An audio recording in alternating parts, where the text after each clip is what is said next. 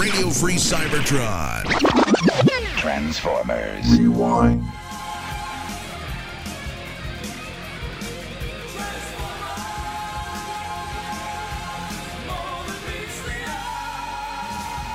This week on Transformers Rewind, it's Sea Change from G1.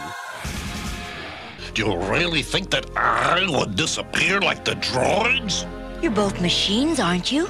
Is that how you think of me? Sea Spray, you're my friend.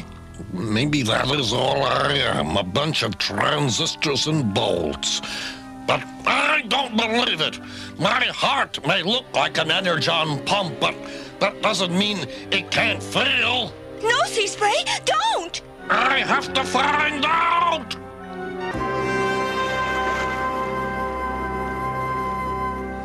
Oh, Sea Spray, my friend. I did love you. You did? Really? Sea Spray? I think so. Wait a minute. There. How do you like that? Oh, ouch. Sorry. Guess I'm still part robot. But I like you as a robot. I was afraid that someone with a body like mine wouldn't be your type. Never. Wanna go for a swim? So, Sea Spray becomes a human. That's it. See ya. This episode just doesn't require a lot of thought. But they fall in love. It's a love story. You don't watch this episode, you feel this episode. So I guess the current would be the feels. Using the current. Is that what it's called now? Is the feels it gives you? It would have been better if he pulled up in like a Lamborghini or a Ferrari or something and got out and the girl was like, "I'm in love with you," because that's how quick it was. It was like, "I love you." I was like, "It's been 2 minutes. You got a lot of money, right?" Yeah, I mean, so go ahead.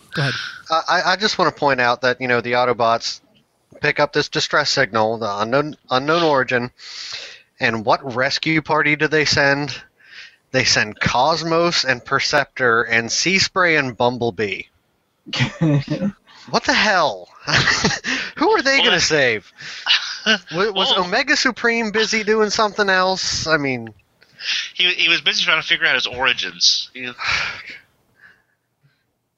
I mean, and this episode is a perfect example of, the scale being all thrown off, because they basically go over in Cosmos, and then they transform, and they're all the same size again. You just had 4 Transformers inside of you, and now you're as big as them. So, Don, back in the day, how do we explain that? Mass loss? Mass conversion, yeah. Mass conversion. Subspace fields. Yeah.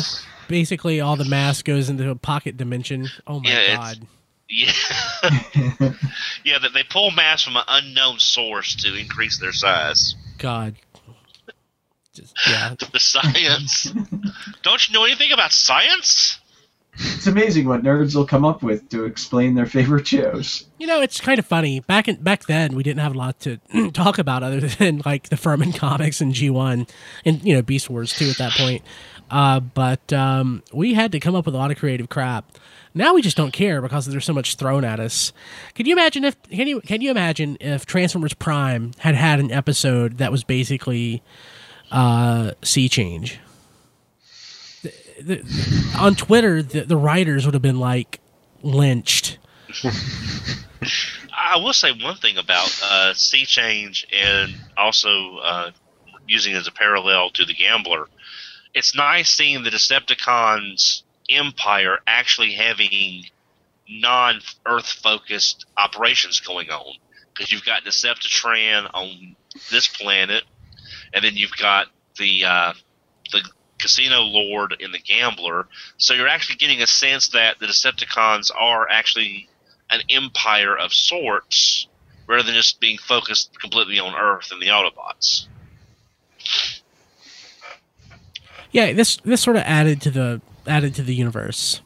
If an episode takes place in, talking about an episode that we talked about in a previous episode, we talked about Changing Gears, took place in in Africa.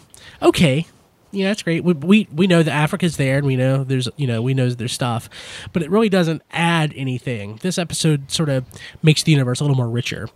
Other episodes like, I don't know, Child's Play kind of take away from the universe by adding adding new things. But I really do think that this episode makes Transformers just a little better.